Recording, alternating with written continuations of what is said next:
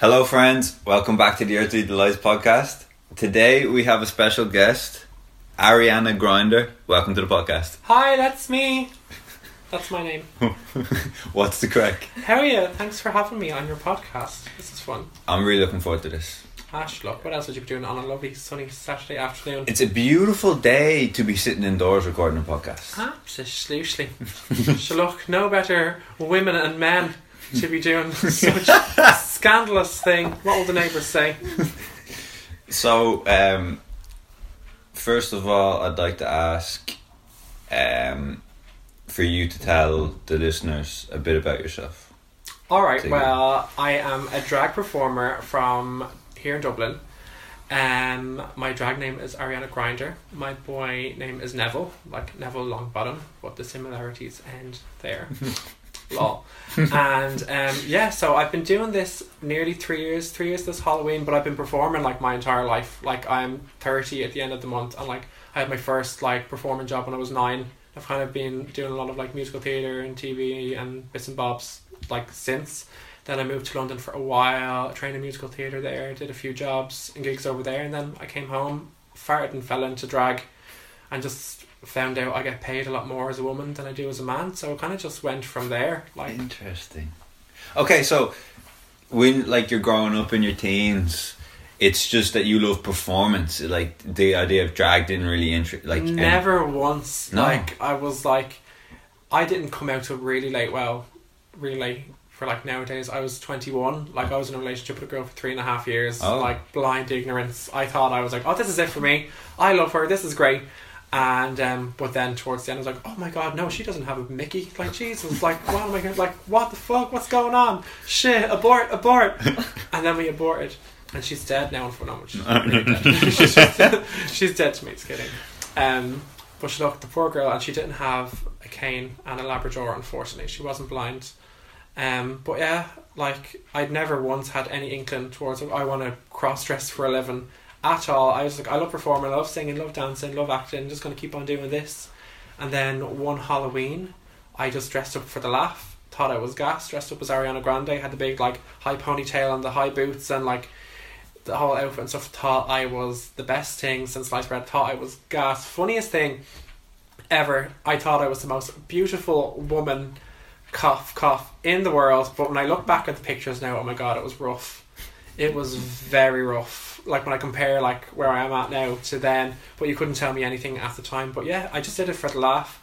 And then I was like, oh, that's great crack, let's do that on a night out. Grand. I went into Panty Bar, I ended up getting a job there. I ended up staying there for nearly 2 years. And I was just mad to be paid to just stand there. They taught me how to DJ. So that was like another like thing. So since then I've just been doing lots of gigs like festivals and hen parties, birthday parties. Sometimes I DJ, sometimes I sing, sometimes I tell really offensive jokes, etc. But yeah, that's gas. Some of they say like the gender pay gap and stuff, and I get paid more as a lady than I do as a man.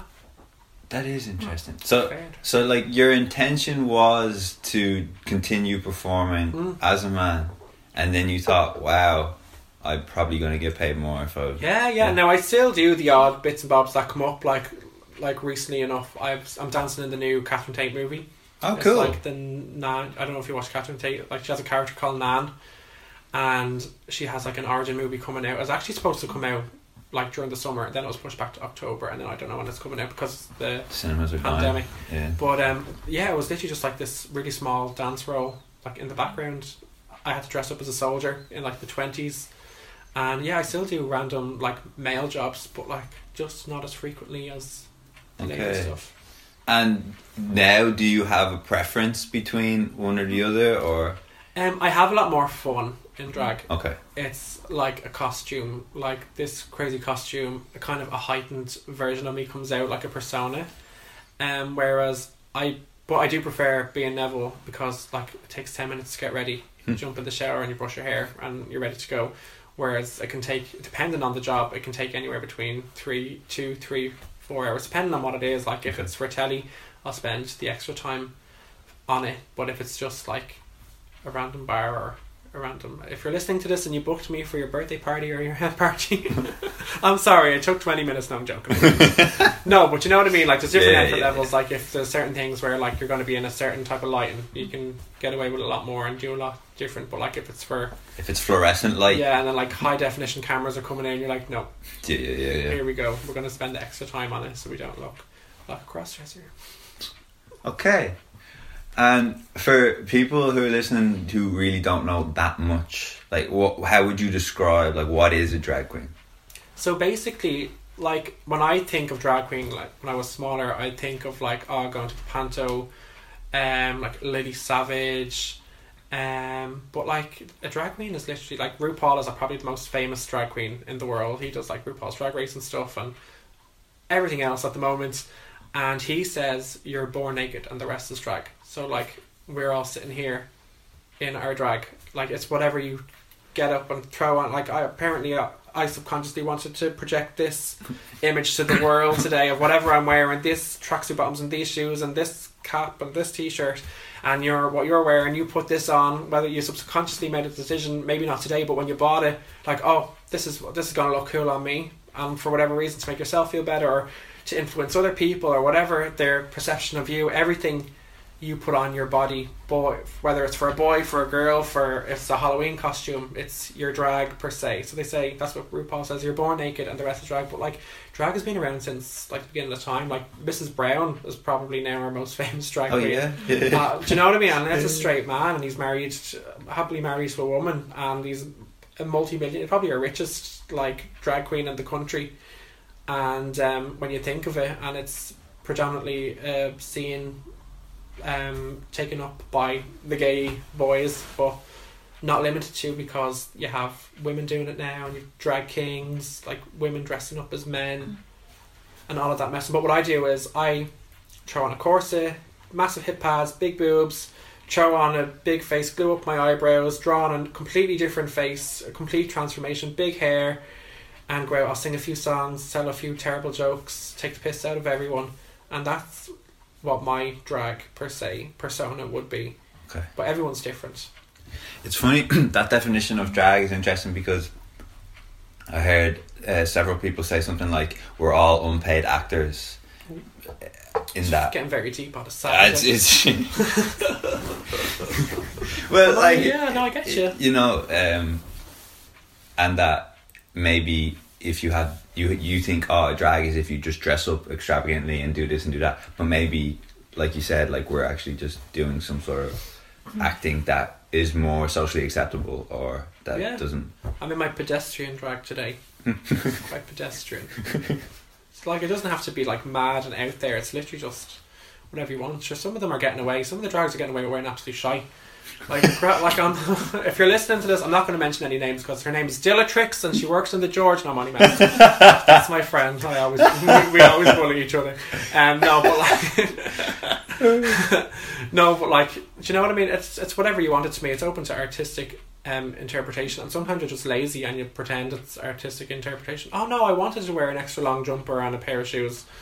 No, I was just a lazy cunt and I didn't want to get rid of it. God, I forgot to ask if we allowed curse on this. Well, cunts are allowed. Okay, that's allowed. Yeah. But we draw the line out.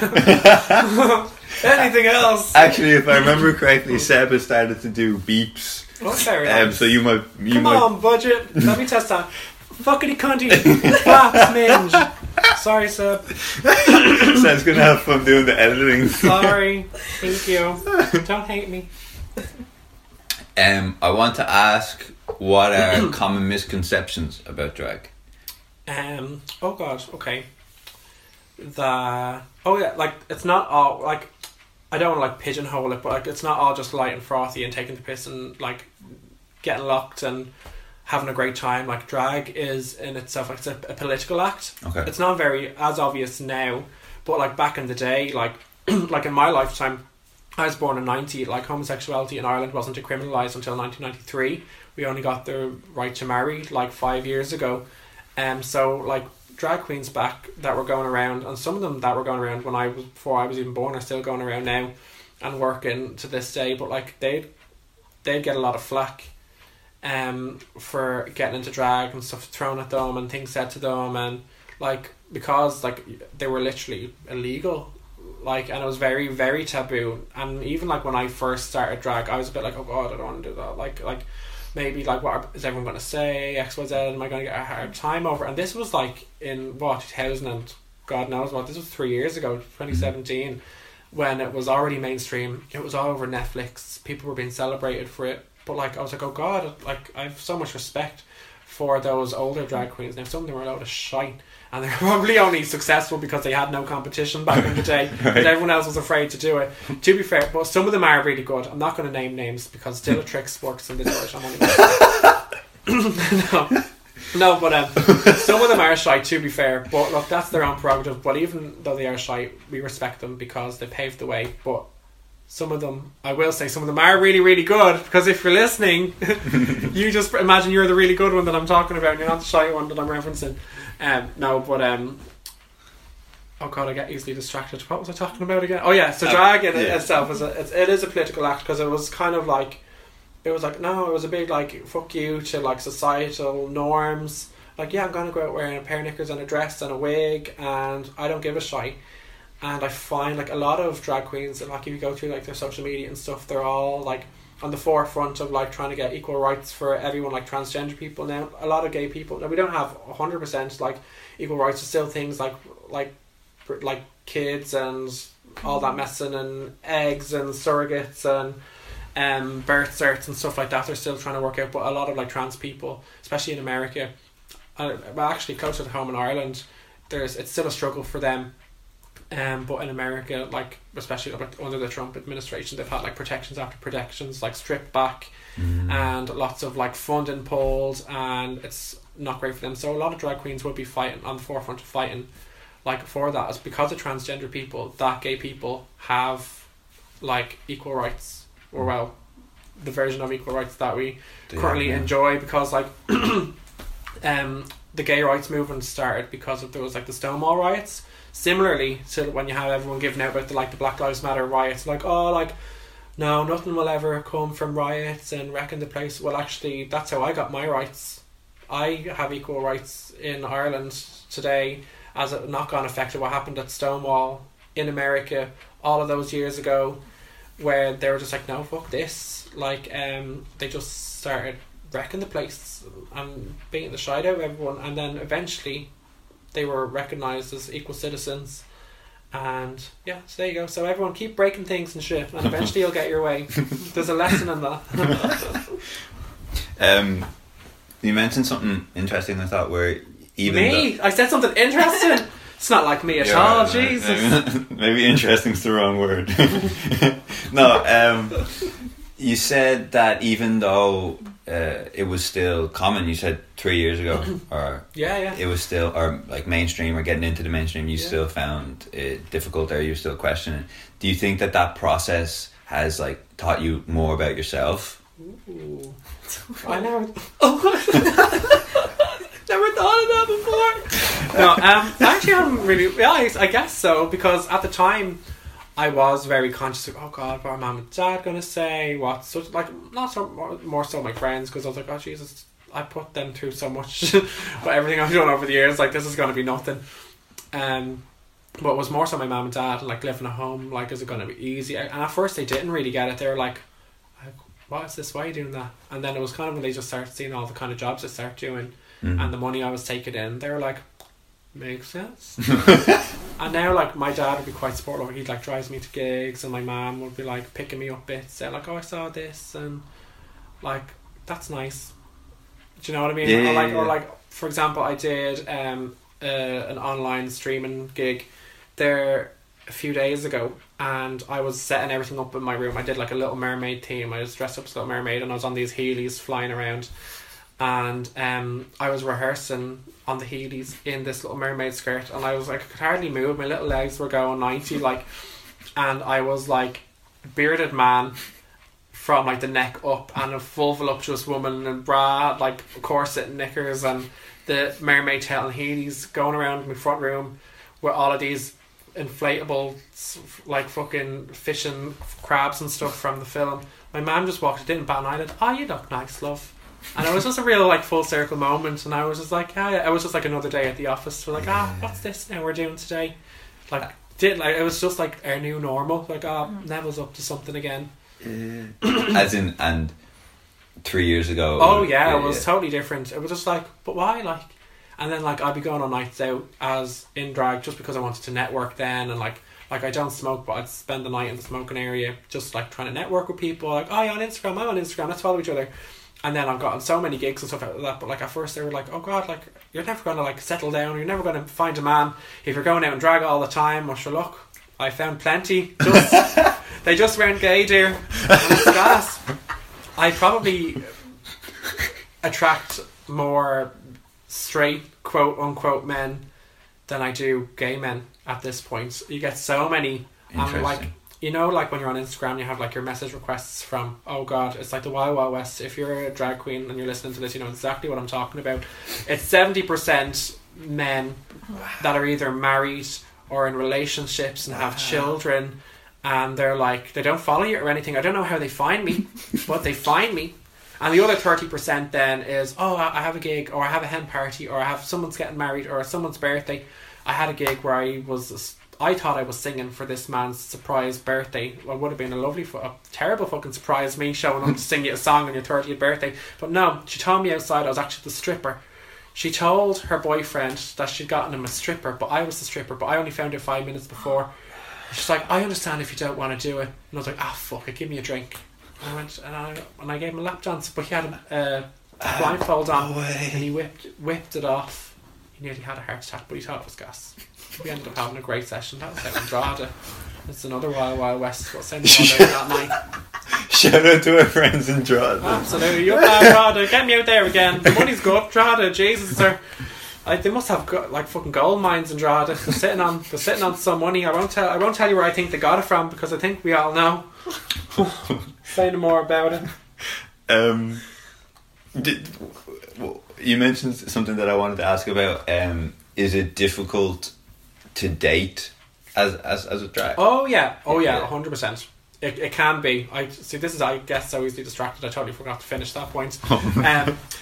It is and it isn't. Like at first, I would take it to heart, where it was very like, oh, as soon as they find out I do drag, it's kind of like the conversation stalls, and you kind of just see the light go out in their eyes, or like when you're texting, the conversation goes dry, and they just can't differentiate the fact that it's just a job, or it's just something that you enjoy, or whatever reason you're doing it for. You know, like I do enjoy it. It is a job to me, and I do enjoy it. But it's like any job. Like I love what I do, but at the same time, you do get to the stage you don't want to go to work, and you have a headache. And the worst thing, any of the ladies listening, you're like dabbing your head with a sponge, and you have a migraine because you're still mad out of it from the night before, and your head's spinning, your jaw might be going 90, but you're smacking a sponge into your head, and it's the most painful thing. But I do love it, but at the same time, it's Neville, and then it's this job, this character that I enjoy playing. But a lot of people can't like differentiate between that, and I kind of struggled with that at first. It's like, oh god, like, but I kind of just was like, you know, fuck. I got to a point where I did become successful enough where like I'd be on my dating apps or whatever, and people would be like, oh my god, are you Ariana? And I'm like, oh for fuck's sake. I kind of preferred it when they didn't like me, because then you're like, oh god, like, gee, yeah, I am, and then they start saying like some of the stupid things that I say on my Instagram stories back to me and stuff like, oh that's great, thanks, but I'm actually looking for a Mickey, so if you don't mind.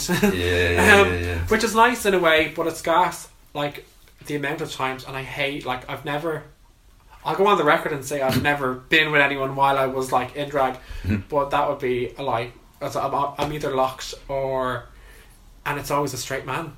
Yeah. And it's on the way home. Someone's like, oh hey young one, you alright? And then they're like, oh do you want to go on a date? It's like, no, but like I'm a fella. Yeah, I know, but would you get dressed up and all, we'll go on a date? And I'm like, no. Like, it took me 2-3 hours to get ready. I'm not doing this to go out for a dinner and a drink and whatever. And I don't like getting intimate with people, like, because it's like a fucking party clown. Do you know what I mean? Yeah. Drag is uncomfortable. Your corset in, your waist is in bits, your balls are sometimes in your stomach, depending on the costume. You've hair growing back. If it's 3-4 in the morning, like your 5 o'clock shadow coming back, and you're hoping everyone's drunk enough not to notice, and hopefully it's hidden under the lipstick. You're like, do you know what I mean? It's uncomfortable. You're in these shoes, little And like I'm size 10.5, 11. It's hard to get shoes, so a lot of my shoes are nearly too small for me. So little numb claws in my shoes. I'm like, no, like this is not comfortable. And even if it was, fuck that. No, like I'm a bloke. Like, you know what I mean? I'm not gonna enjoy like whatever you're into. We don't kink shame here. Like you do what you want to do, but it won't be me. But I do know girls who do get dolled up. Well, boys, I mean, who do get dolled up and go out to fellas and stuff, and straight fellas and all sorts, and sugar daddies and the rest. And now it wouldn't be for me, but look, check and get your coins. No king shaming here. Sure, that's your own business. You mentioned another thing that I wanted to talk about. I'm sure I did. I'm so sorry. Like, just remind me, because I get easily distracted.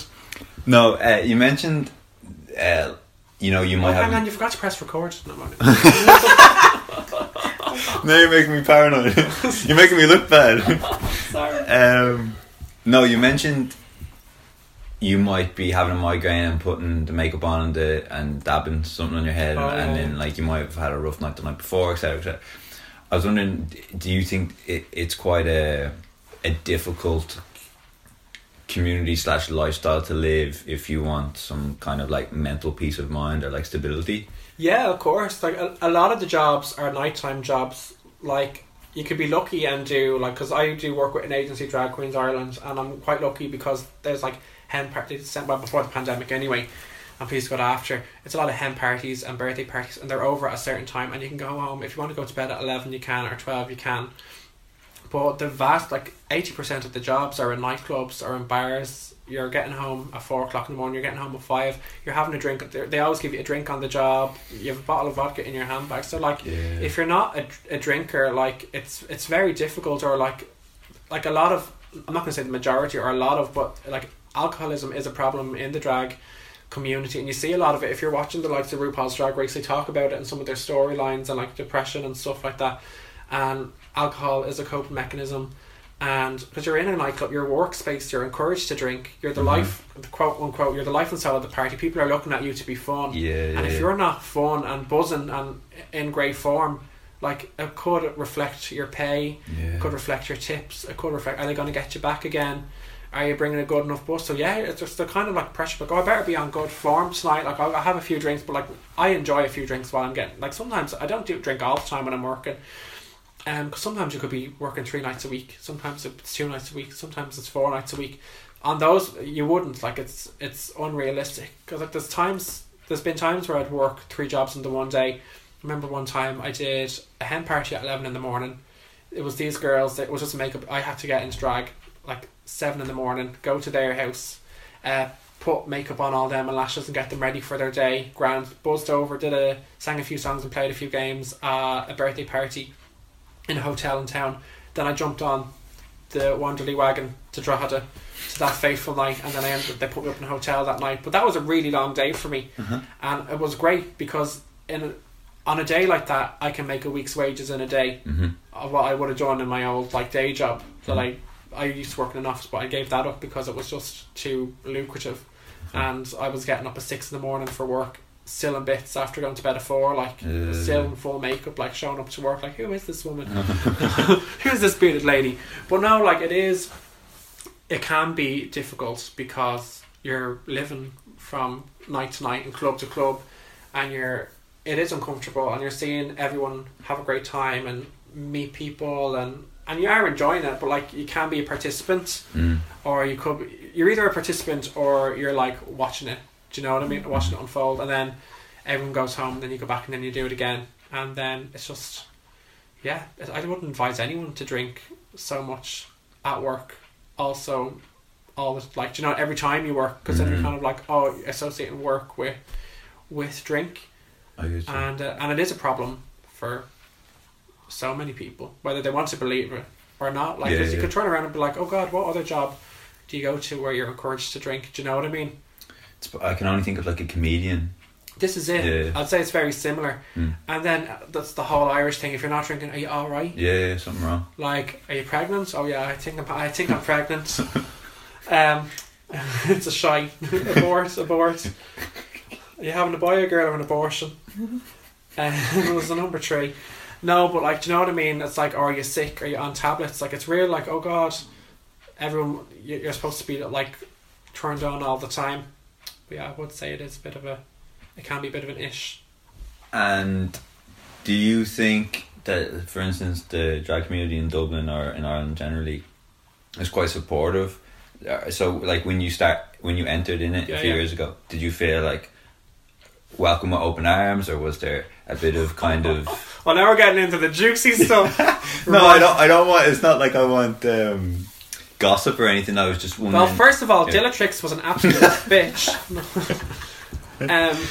No, but like... Dillatrix is banned from the podcast. Fuck you, Dillatrix. I gave you everything. She's actually really nice. No, we're not. I think that's why I get away with like dragging her for everything, because she actually is nice, so I don't feel bad.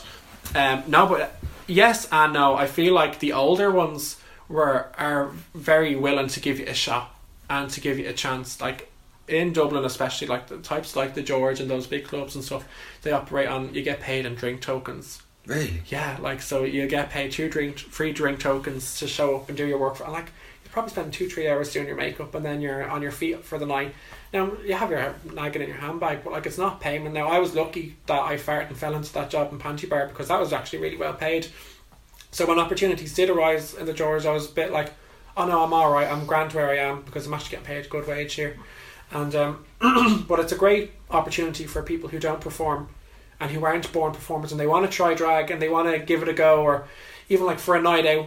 Do you know what I mean? Oh, I'm going to get into drag and have a night out, and they're going to give me 2 free drinks. Brilliant. It's great for them. But like, from my perspective, I'm like, oh god, well, I've been performing like professionally since I was 9. Yeah. And I've been getting paid good enough money steadily since then to perform, and now I have to spend an extra 2 hours getting ready, and I have to do it in a corset and heels and a wig and a dress, and the like probability of not getting hate crimed on the street, and I'm not going to get paid for it. I'm like, no, like, I won't get paid double. And so, but the older drags, they can be quite welcoming and give you a shot, like they can be, but I feel it's the younger ones, the up and coming, that's where there's rivalry. Oh god, they were ridiculous when I started. I remember it now. To be fair to them, I would have been fucking pissed off too, because not to blow smoke up my own hole, like, I was a professional performer. I went to London, I had my little stint on the West End, and then I did all of that as a boy, and now I just do it in a pair of shoes. So like, I could see how people would be threatened by that, because if they're not, oh, you might be the best makeup artist in the world, but you probably have no stage presence and you can't dance XYZ. Do you know what I mean? Whereas I always had an advantage over the rest of them, no matter what my makeup talent was. And then I went and I did a makeup course, and everything else kind of just came together then. But yeah, when I first started, people would be like, how did you get that job in Panty Bar? What did you do? Who did you do? XYZ. Rumours going around. Remember one time I was at Sunday Social with Farrier and Draper on a Sunday, and there was these drag queens just like, oh, of course you got that job. So my drag mothers, so they do like there's drag families, so Panty Bliss and Dizzy Dying for are my 2 drag mothers. Okay. And so sorry, these are 2 drag queens. So sorry, just for people who are not familiar. Oh, so yeah. Panty Bar and what's the other bar? The George. And the George you're like the founding bars. Yeah, like more so like the George. Like, I don't really work in the George because they don't pay, but I will eventually. We'll get to that. But I usually just show up where I'm paid. But we're working on that. Okay.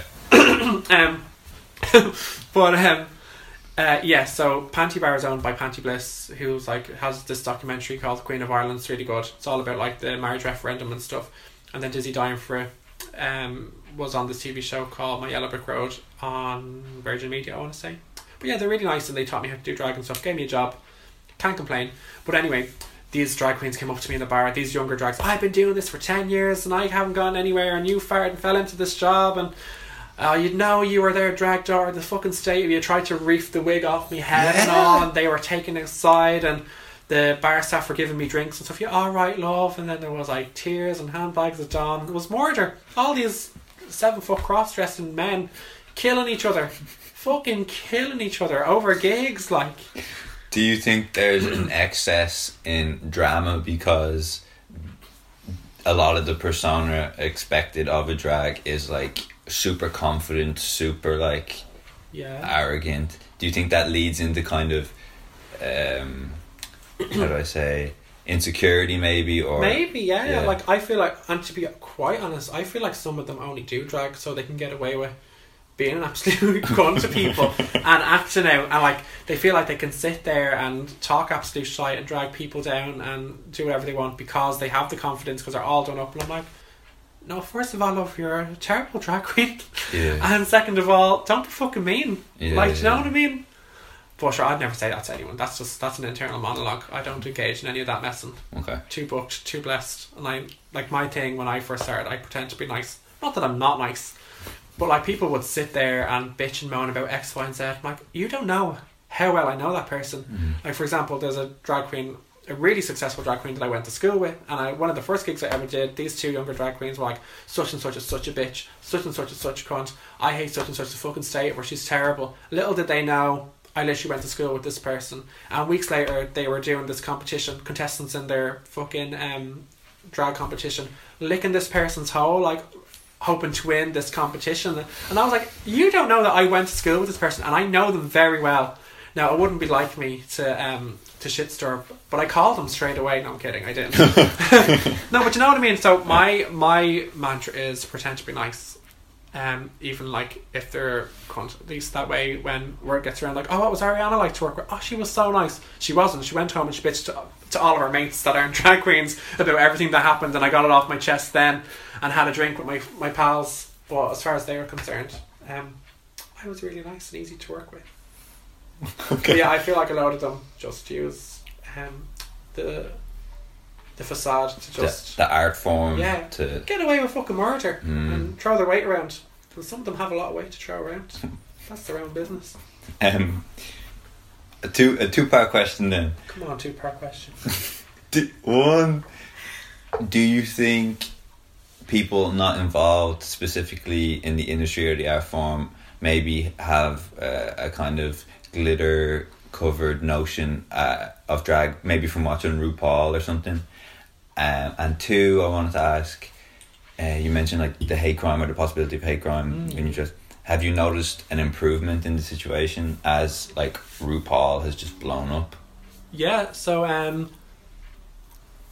had to remember the first. Yes, okay. The first question. I was like, so the first question. Yeah, maybe so. Like, I don't really know whatever. I kind of just know like my perception of it. There is like a whole like glamour, real zhuzh, showbiz aspect of it, but like all kind of like showbizy type things, there is that like dark side of it.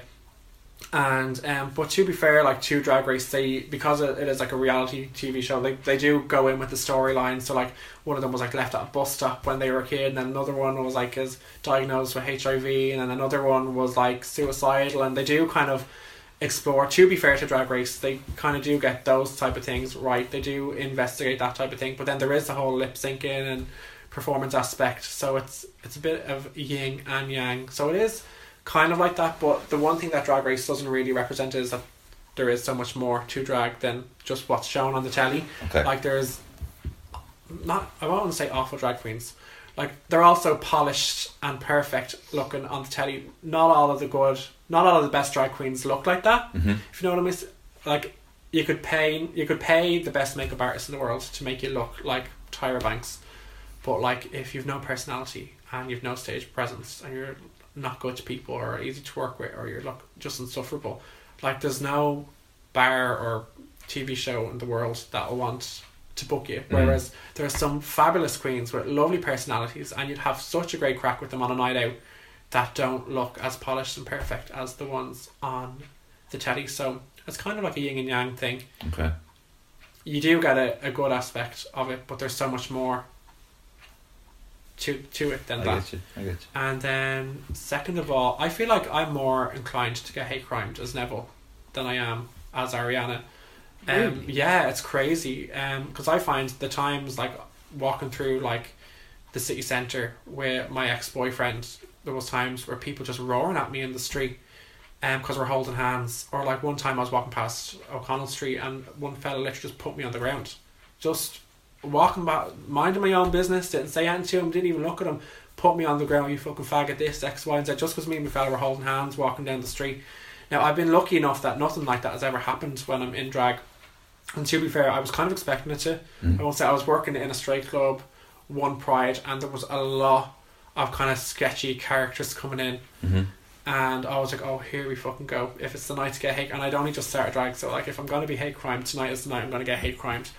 But like you'd be surprised the amount of fellas like, oh, you on Instagram, and I'm like, and they're sliding into your DMs then, and you're like straight fellas, like real butch lads. But I find I'd be more afraid holding a guy's hand walking down the street than walking by myself in drag, because on the flip side, fellas are like, oh, how are you, love? You alright? Either making a joke out of it or trying to get into you. Literally. I've been quite lucky. Now, saying that, like, not everyone has had that experience. It is dangerous. Like, you should exercise vigilance. I should probably be a bit more vigilant. But I've been quite lucky, but I find I'm more likely to get hate crimes as me, as I am, than I am as Ariana. What do you think that says about where we're at? Yeah, I know it's not great, but like it's a step ahead of where we were when I was 3 years old, when I was an illegal alien. But you know what I mean? Yeah. Or like 5 years ago when I couldn't get married. So like it's a load of me whole, but it's going in the right direction. And I like to think, whether I'm right, wrong, or indifferent, I like to think that it's going to be bred out of us eventually. I know it's not only the older people, but I like to think that all of these like racists and bigots and homophobes and transphobes are the older generation, and at some point they're going to be brown bread, and we'll be left with the rest of us, and our children and our children's children who are brought up right with nice values, and they'll be the filthy majority, the 80-90% that's going to keep the country in check. So that's what I'm hoping for. I'm hoping to see that when I'm an older lady, that all of that intolerance will be bred out. I hope so too. One can hope. Yeah.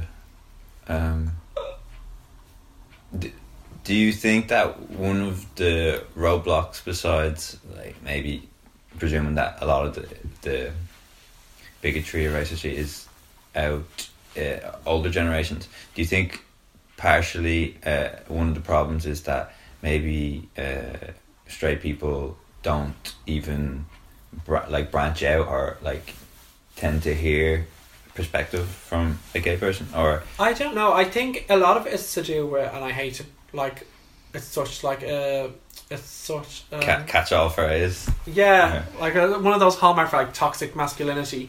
But you know, like when you're in school and people are just like, oh, you fucking faggot. And like I remember people in school, I didn't even know what it was at that point in time. I was like, what the fuck is a faggot? Like I don't want to be a faggot. Jesus Christ, that sounds awful. They're saying it in such a mean way. Oh my god, I definitely don't want to be one of them. There's a whole thing, but they're kind of like trying to deflect from maybe their own insecurity and trying to distract. Oh, let's pick on that little because, and do you know what I mean? It's very like, and I feel like men, especially in this country, especially like with their mental health, and like the church, and not just the men, it's the women as well. Like the church have a lot to answer for in this country with what they did to the women as well as the men in different ways, and some of the same, but in many different ways. But I do find that like the way men are just like suppress their feelings, their emotions, like you see like when so many people are put out of their homes and stuff, like men, like you hear men killing themselves and stuff because of the guilt. They're supposed to be they're brought up to be the hunter-gatherer and to look after their family. They feel like they've failed their family. Like, what? Who the fuck said that? Like, no, calm the fuck down. We're all in this together. Sorry to quote High School Musical in such a very grim subject, but you know what I mean. I think that does have an awful lot to answer for, and they obviously learned that from a parent or a brother or someone else, and that lad mentality that was kind of just passed around, and I feel like that's where it came from. Like, and now like I'm like, oh, you know, I definitely am a faggot. I love it. Like we like the word has been very much so reclaimed. Okay, cool. And I'd say like, oh yeah, what are you doing? Also, me and a few of my faggots are going to go out and have a little dance and a kiki and a drink, and we'll see where the night takes us now. But if someone came to me and said it in the street like, here fucking you, reefs and streels. No, I wouldn't, because I don't, because I'm a little wimp and I don't want to murder. But I would be like, fuck off. Yeah. You can't fucking say that to me. But you know, I do feel like a lot of it is to do with like toxic masculinity and the fact that like men suppress everything and don't really show a lot of emotion, and it's just a rigmarole. I love that word. A rigmarole. That's a great word. Of all of that. Don't ask me to spell it. Do you think that your early introduction to drama, to like this form of expression, has really helped you become like the man you are today, isn't in terms of your gay identity? Yeah, 100%. And even not so like my gay identity, just like my work ethic. I find like I started like going to like classes when I was like 9 and doing like small acting jobs and dance jobs and stuff, and I did a lot of like telly and theatre when I was younger as well.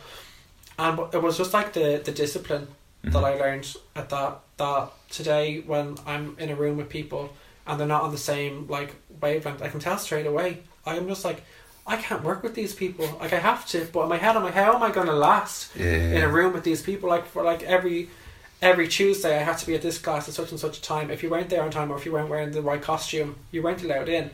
Okay. Tuesdays, Saturdays, whatever. And even when I went to London, it was 10 times worse. Like we'd be doing like, I did like ballet like for 2 hours Monday to Friday. All of these other classes, if you didn't have the right thing, like you were scolded in front of the whole school. Like there was weigh-ins every week. If you were too much up or too much down, it was addressed in front of everyone. Which probably isn't the best type of thing, but when you're in like a dance college in London, that's the reality, or well, it was the reality at the time anyway. I don't know if they've changed. But I feel like it has shaped me to be a lot more like professional and have more respect for like myself and other people, like that I'm going to be there at a certain time when I said I'm going to be there, and other people swanning around not showing up to rehearsals, and I'm like, no, then you can't do it. Like I remember I was doing a gig there last November in Liberty Hall, and I won't mention any names because her name is Dame Stuffy. No, and no, it was her show to be fair, but there was a queen involved, and we were doing a group number, and said there was 4 rehearsals, and she didn't show up to any of them. Oh, I'll just show up on the night. And I was like, she will not. Like we showed up to every rehearsal, we put hours of work in. I'll pick up the choreography on a video. I was like, no, it's not fair on the rest of us. She's not. There was a gown hired, and I was like, I'm not going on stage with someone who didn't have the respect to show up to the rehearsal, put the work in like the rest of us, and then she'll make a balls of it, make the rest of us look bad. I'm sorry, I'm a trained dancer, and I couldn't do that. Just show up and watch it on a video and pull it out with me whole. Now I probably could, but this person isn't a trained dancer. Do you know what I mean? So I was like, no, fuck that. And it's just stuff like that has shaped me as a person. And I'm not even like on a professional level, but just like stupid things like being on time for things, or working with people and not killing each other, seeing different people's point of view. Like I'm not going to jump down someone's throat just because, but like find a way to get on and get the task done, or put up with each other while you have to be around each other, kind of a thing. You know, like you're always in close proximity with people, not always that you don't like or necessarily see eye to eye with, but you find a way to coexist peacefully until you can go home and bitch about them. But I feel like that like performance taught me that. Did you also get the sense that you kind of like lost yourself while performing? Like you know, like I think many of us are like burdened by what like our thoughts and what we're going through on a daily basis, and that we need some sort of way, like I don't know, exercising or like going out to nature or meditating or whatever, like a way of which that we can kind of just step away from that. Do you think that happened for you? Like was there just, you just immerse yourself in the performance? As in like an escape type of thing? Yeah, but not like a conscious thing, but you just really enjoyed the kind of freedom that you... Yeah, like I did like enjoy, like when I was younger, like I just used to enjoy going to my classes, you see my little pals, getting to dance. Like it wasn't like, oh I need to get, but like obviously there was the endorphins released through exercise, but I enjoyed the performance aspect more so when I did shows. Like I used to do like the Olympia pantos and musicals like in the Olympia and stuff. I preferred being on the stage and the thrill and the buzz you would get from the performance more so than sweating it out in rehearsals and stuff. But like they say, like when we were in like dance college in London, they say technique is freedom. So the better your technique is, the more you can actually perform, and the more your body has the capabilities of doing everything that's like going on in your head, and the way you feel and the feelings you want to emote. You're more like equipped. So the harder you do train and go to these classes and throw yourself into it, the better that result is going to be. And in turn for me, that's the payoff I get. That's like when I'm singing into a microphone to a room full of people and everyone's just hanging on your every word, or talking shite, or saying things like slagging Dillatrix to anyone who listens to me, giving her screen time, you're very welcome. People know who you are now, but you know what I mean? Or like doing a dance routine or whatever. You have those people's attention for that amount of time, and it's a great feeling. Is it tough then to deal with the immediate come down? Oh yeah. Yeah. Oh, it's insane. Like it's like I can't just go home to bed and like I'm like, oh my god. Like usually nowadays, because it's like Instagram and stuff, usually after a show and if it's home time and I just go, and I'm not going out club, and like, I'll jump on Instagram live and talk shite to people, or I'll sing a few songs. Oh yeah. It's like, oh, the party's never, like I'm like, it's just like, oh god, I'm like a session mom. I just don't want to go home. Yeah. And I'm like, oh no, fuck this though. Well, let's go home and I'll sing a few songs on Instagram and bully whoever comes into the chat. But yeah, it is very like that, like winding down, like taking your makeup off and having a wash and getting, like sometimes it's nice, and like my old party trick was, I tried to not do it as much, I'd order Domino's on the app as I got into the taxi and I'd race it home. Okay. So, and sometimes, most of the time I get there first, but sometimes they're very fucking quick. And I remember one time the car came down, the taxi came and the driver came down the other way, and we met in the street. He was this big 7 foot, like 5 o'clock shadow man in a wig and a dress coming out at all hours of the morning to collect the pizza. But no, that was kind of like my little wind down, and I'd watch telly eating my pizza and then have a wash and go to bed. But yeah, no, definitely.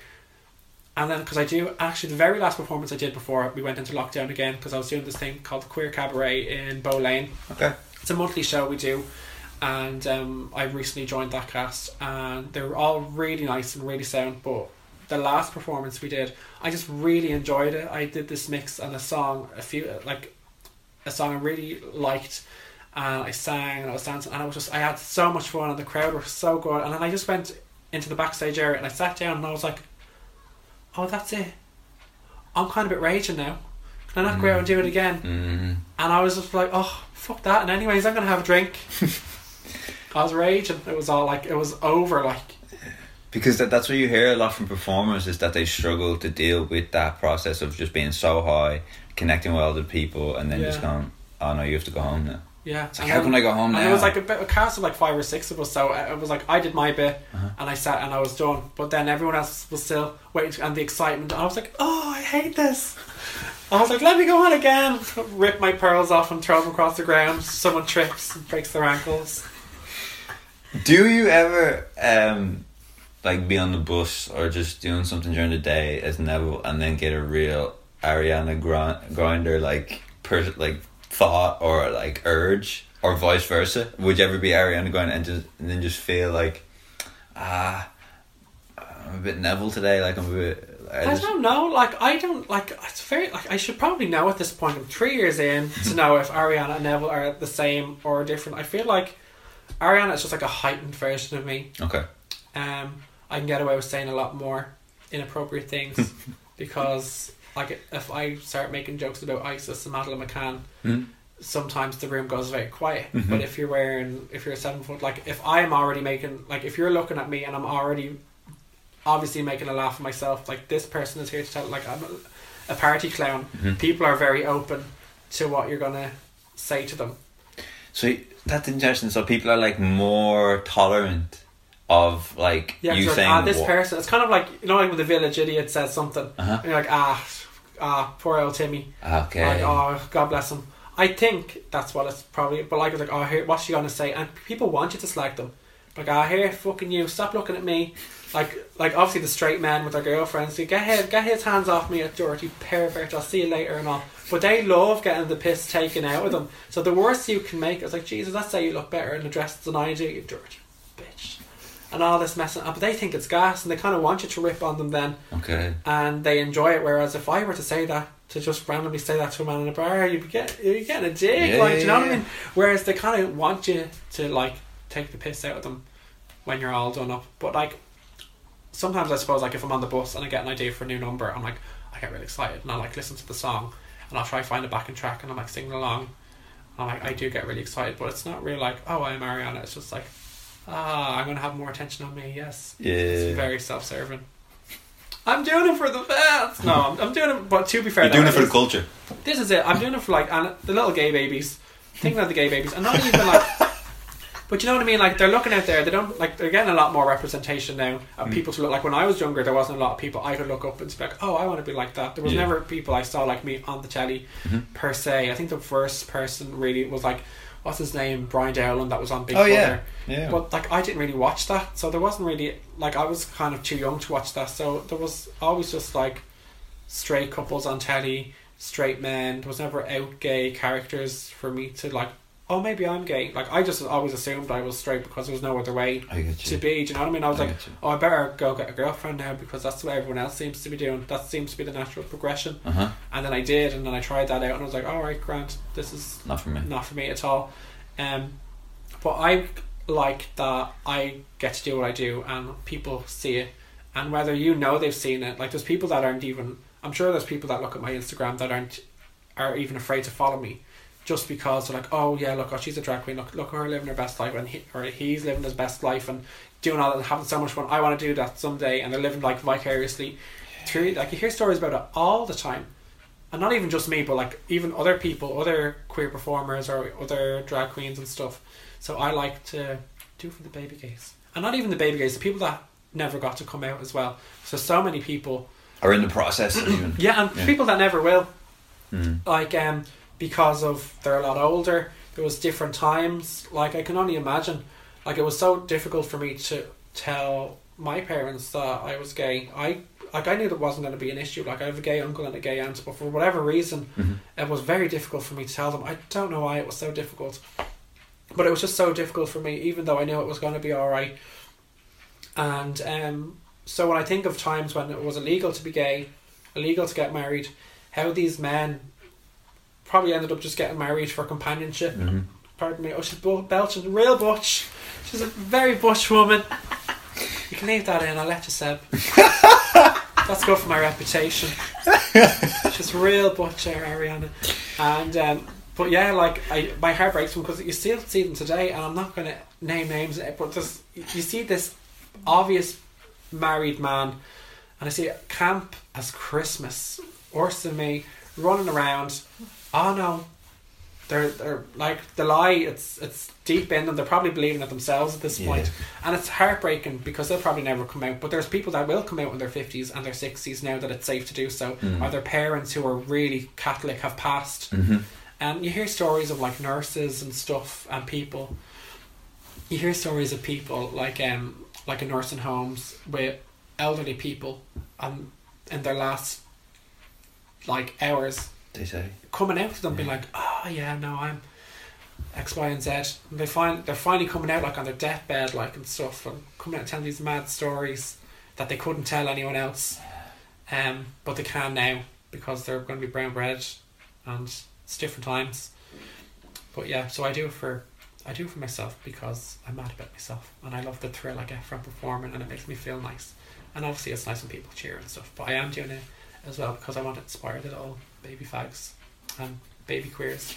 Just feel like, you know, if this 7 foot tall Glamazonian lady man, there she is. For people who have never heard of Glamazonian, we'll touch on that very shortly. And for like, if he can go out there or she can go out there and have a ball and have a blast and just be as normal as that and have a great fucking time, surely I can get out of bed this morning. Do you know what I mean? Even like the stupidest things, like if he can go out there in those shoes and that street and not give a shite and dance around like a mad thing and twerk for €5 notes, have a fucking ball, then I can have a shower today. Or I could, stupid things, you know, or like just silly things, or I could do that maybe, or maybe not even, like, or go for that job interview, or I don't know. I like to think that's my contribution to the community. Seb and myself had a great interview with a man called Richard Moore, who talks about the idea of like a good selfishness and a bad selfishness. Ooh. And like basically kind of saying that the good selfishness is where it's good for me and good for other people. Okay. So I mean, yeah, I feel good from it, but so do other people, so I can't feel bad about it. Oh, okay. This seems like a good selfishness that you're talking about here. It's nice. Yeah, I think everyone kind of wins. Yeah. Okay, just before we get on to the very important topics of the dialect that you frequent, I wanted for you to talk about just where you were mentioned before we started, where many people come up to you and tell you like very sincere. Yeah, it's crazy. Like when I first started drag, I was so surprised. So my usual, well, not so much now, but when I was got started and I was trying to get my name out there, I would literally just go to the smoking area of, say, the George or other like places, and I don't smoke. I only smoke the Mickeys. You can leave that in said. I don't smoke, but I'd be out in the smoking area and just networking, adding people on Instagram, talking shite, telling terrible jokes, and getting to know people. But like, I was so shocked at people coming up to me in various states of sobriety and not. Being like, oh yeah, my sister just died, it's my first time out of the house, I'm so happy you're here, I watched RuPaul's Drag Race. They're talking to you like you know them all. Oh, such and such is my favourite drag queen and they brilliant, oh you're brilliant, can we get a picture? And they'll cry. Like, it's just so hard, and like, I don't know what to say. Like, you're trying your best like to console this person you've just met. But like I was saying to you before, there was another situation with a woman, and she was like, yeah, I'm married to a man, but I think I'm a lesbian, and what should I do? And I'm like, oh Jesus, I'm just after getting off stage. No, I wouldn't say that. Like, I'm just after getting off stage. I'm on a high. I'm ready to get locked and palatic now and get a spice bag and go home. And here I have to do couples therapy with this poor woman. I said, leave him. You like the fanny love? No, it's terrible. That's not what I said. But I always just add them on Instagram, like, listen, love, I give whatever, the best advice I can give at that point. I'm like, listen, I'm not a professional, but if you need to have a chat about it, my DMs are open. Do you think that the people come to you because, pardon the phrasing, like you had the kind of balls to go, this is me expressing myself? Maybe so. And that they kind of like aspire to that level of comfortability. Yeah, I never really thought of it that way, but it does make sense. Like, I always just thought it was a version of, like, an adult version of a party clown. Okay. Or like going to see Santa, and the kids are so excited and they come up and they sit on your lap, but they don't. Well, some of them sit on my lap. That's a different story altogether. That's a different podcast. That's a very different subscribe podcast. To my OnlyFans. But yeah, I just feel like it's drag queens are like an adult version of a party clown. But for a kid's birthday or going to see Santa, you come, you tell Santa what you want for Christmas, or you whatever. You take your pictures, XYZ. You have a great time. But like drag, it's an adult version. There's drinks. You're getting locked, there's music, there's partying, but it's very much so a meet and greet in that sense. It's very similar, but yeah, I do feel like people, like, they don't necessarily know you. You don't know. I don't know that woman's husband. It's not as if I'm going to turn around to that woman's husband and be like, your wife's a lesbian. I don't know him. Not that I would anyway, but sure, look, I've accumulated some wisdom in my years on both sides of the gender spectrum now.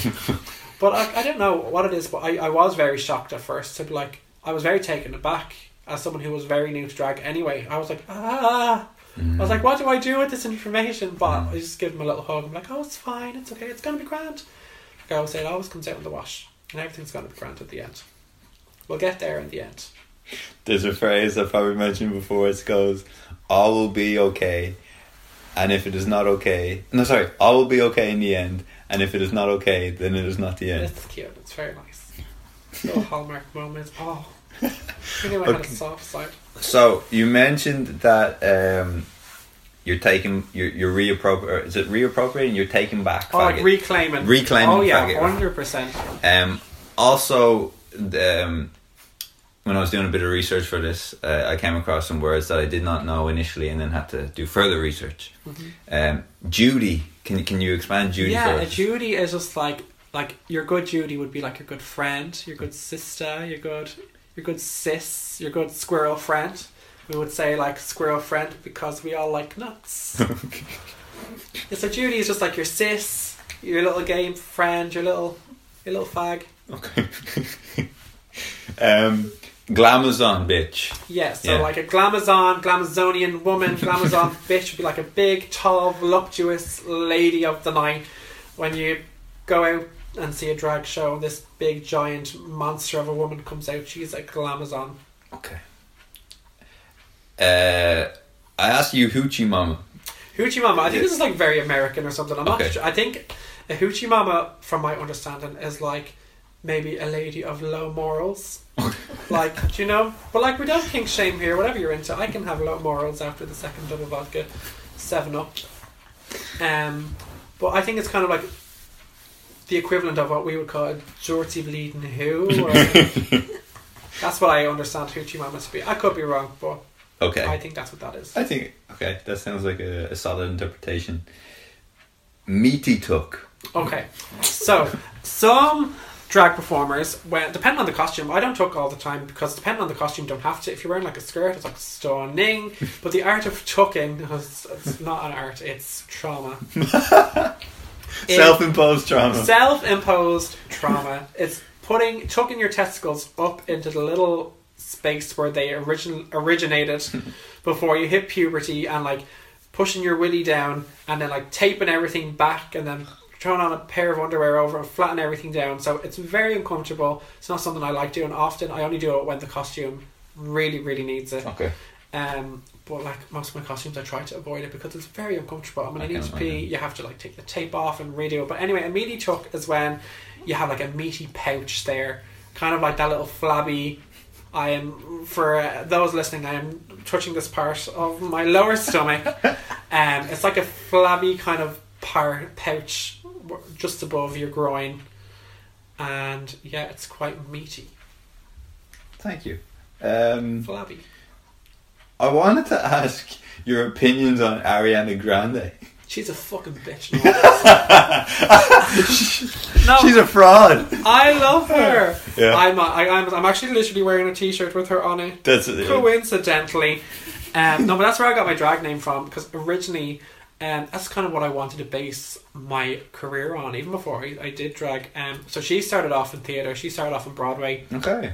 And then she went into television on Nickelodeon, and then she went into music. So similarly, I started off in theatre as a kid, and then I moved into TV. I was on a TV show called Stage School, only for a season, and then I wanted to move into music. So I've been writing music for a long time, as Neville. Never released anything. I always threatened to release something independently just for the laws and see what would happen. And for the show I was on, I wrote 2 songs for the pilot, and then it got picked up by E4, and then they ended up not using any of the songs I wrote. So I was and then I wrote one for the finale as well, but it wasn't used either. So I was a bit like, ah! But then I have all these songs, but I've kind of rewritten some of them, and I'm going to start releasing them as Ariana. So I have a Christmas single coming out. Oh, it's called Santa Come Through. Santa Come Through. It's a double entendre. It's like Santa Come Through, but also Santa Come through. Okay. Yeah, so I'm gonna. Yes, that's kind of like why I loved Ariana so much, because I kind of started off in theatre, moved into telly, and then went into music. So that's kind of my. Even before I did drag, that one I wanted that to be my Neville. Oh God, that's very unprofessional. I have low battery.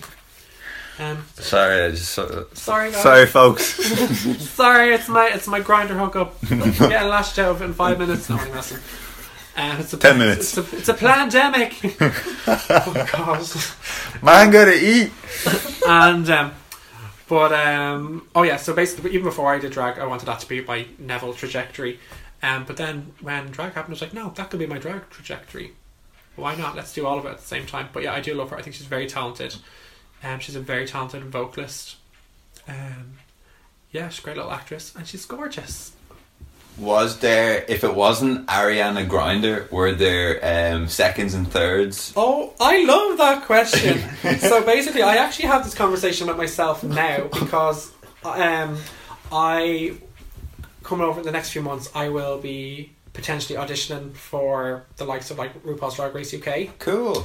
And because Grindr is like a trademarked name, there's a whole thing like the last season of the American RuPaul's Drag Race, they had like a drag queen called Jan Sport. Okay. Like the school bags, the Jan Sport school bags, and they had a drag queen called Brita Filter, as in like the Brita filters, like we filter the water. But they had to change their names for the show because of copyright. So it was just Jan, and then Brita. And so I think that might happen to me. You might be Ariana. Just Ariana. We'll see. Maybe if I could spell Grindr with an ER instead of just R. Can you spell it with 2 R's? Or 3 R's? You heard it? You got the exclusive. Thank you. But this is what I'm going to have to do. Like, because I have ArianaGrindr.com. That's like my website. And I have all my bits and bobs on that. But like, that's not like copyright or anything.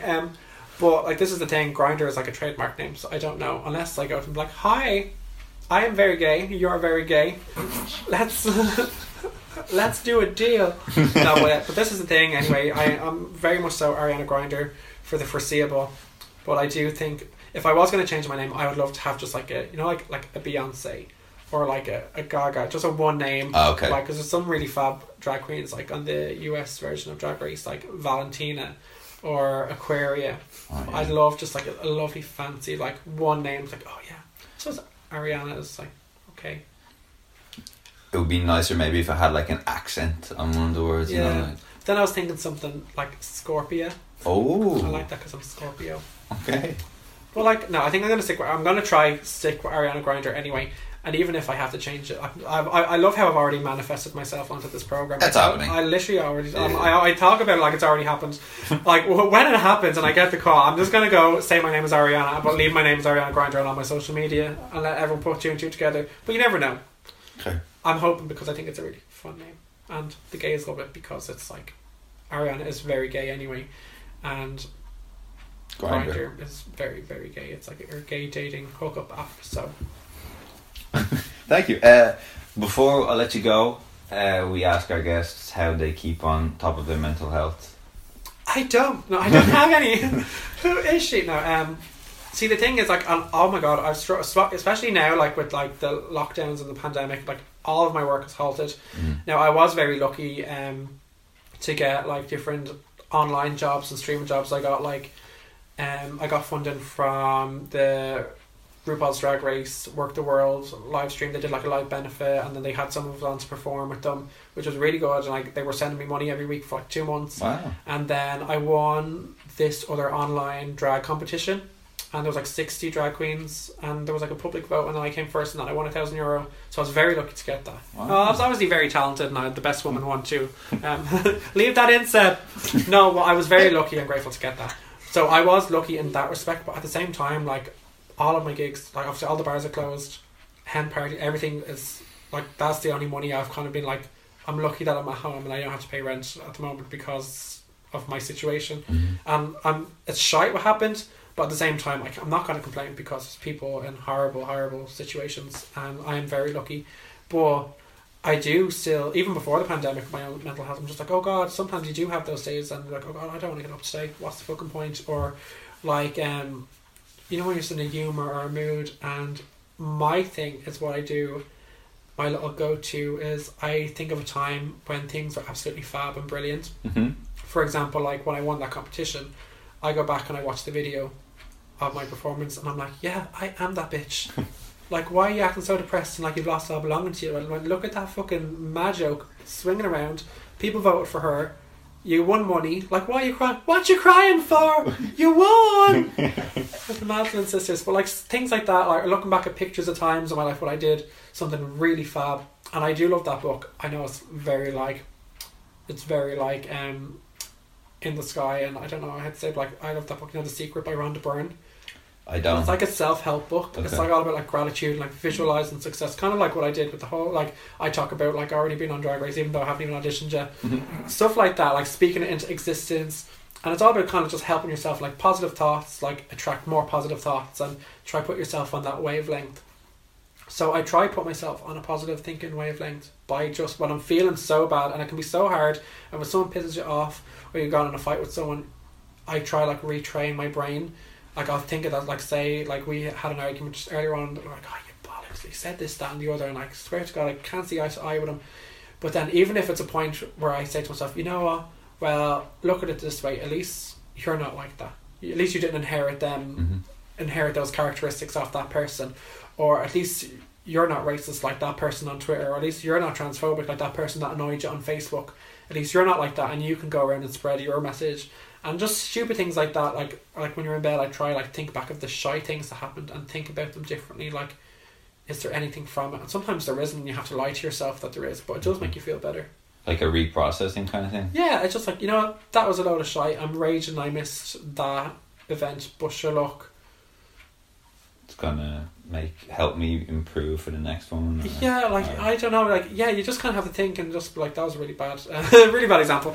But like, yeah, just like rethink like how you think. Like, yeah, it's sad, I feel shit about it, but at the same time, you probably missed an accident, or you've saved so much money for the next night out, and you can go fucking mental, and you're going to wear that fab outfit, and your future husband probably wasn't going to be out that night, and now you're going to look sickening and have a really nice outfit and not be dying going out, and you're going to meet some fab fella who's going to lash out of it.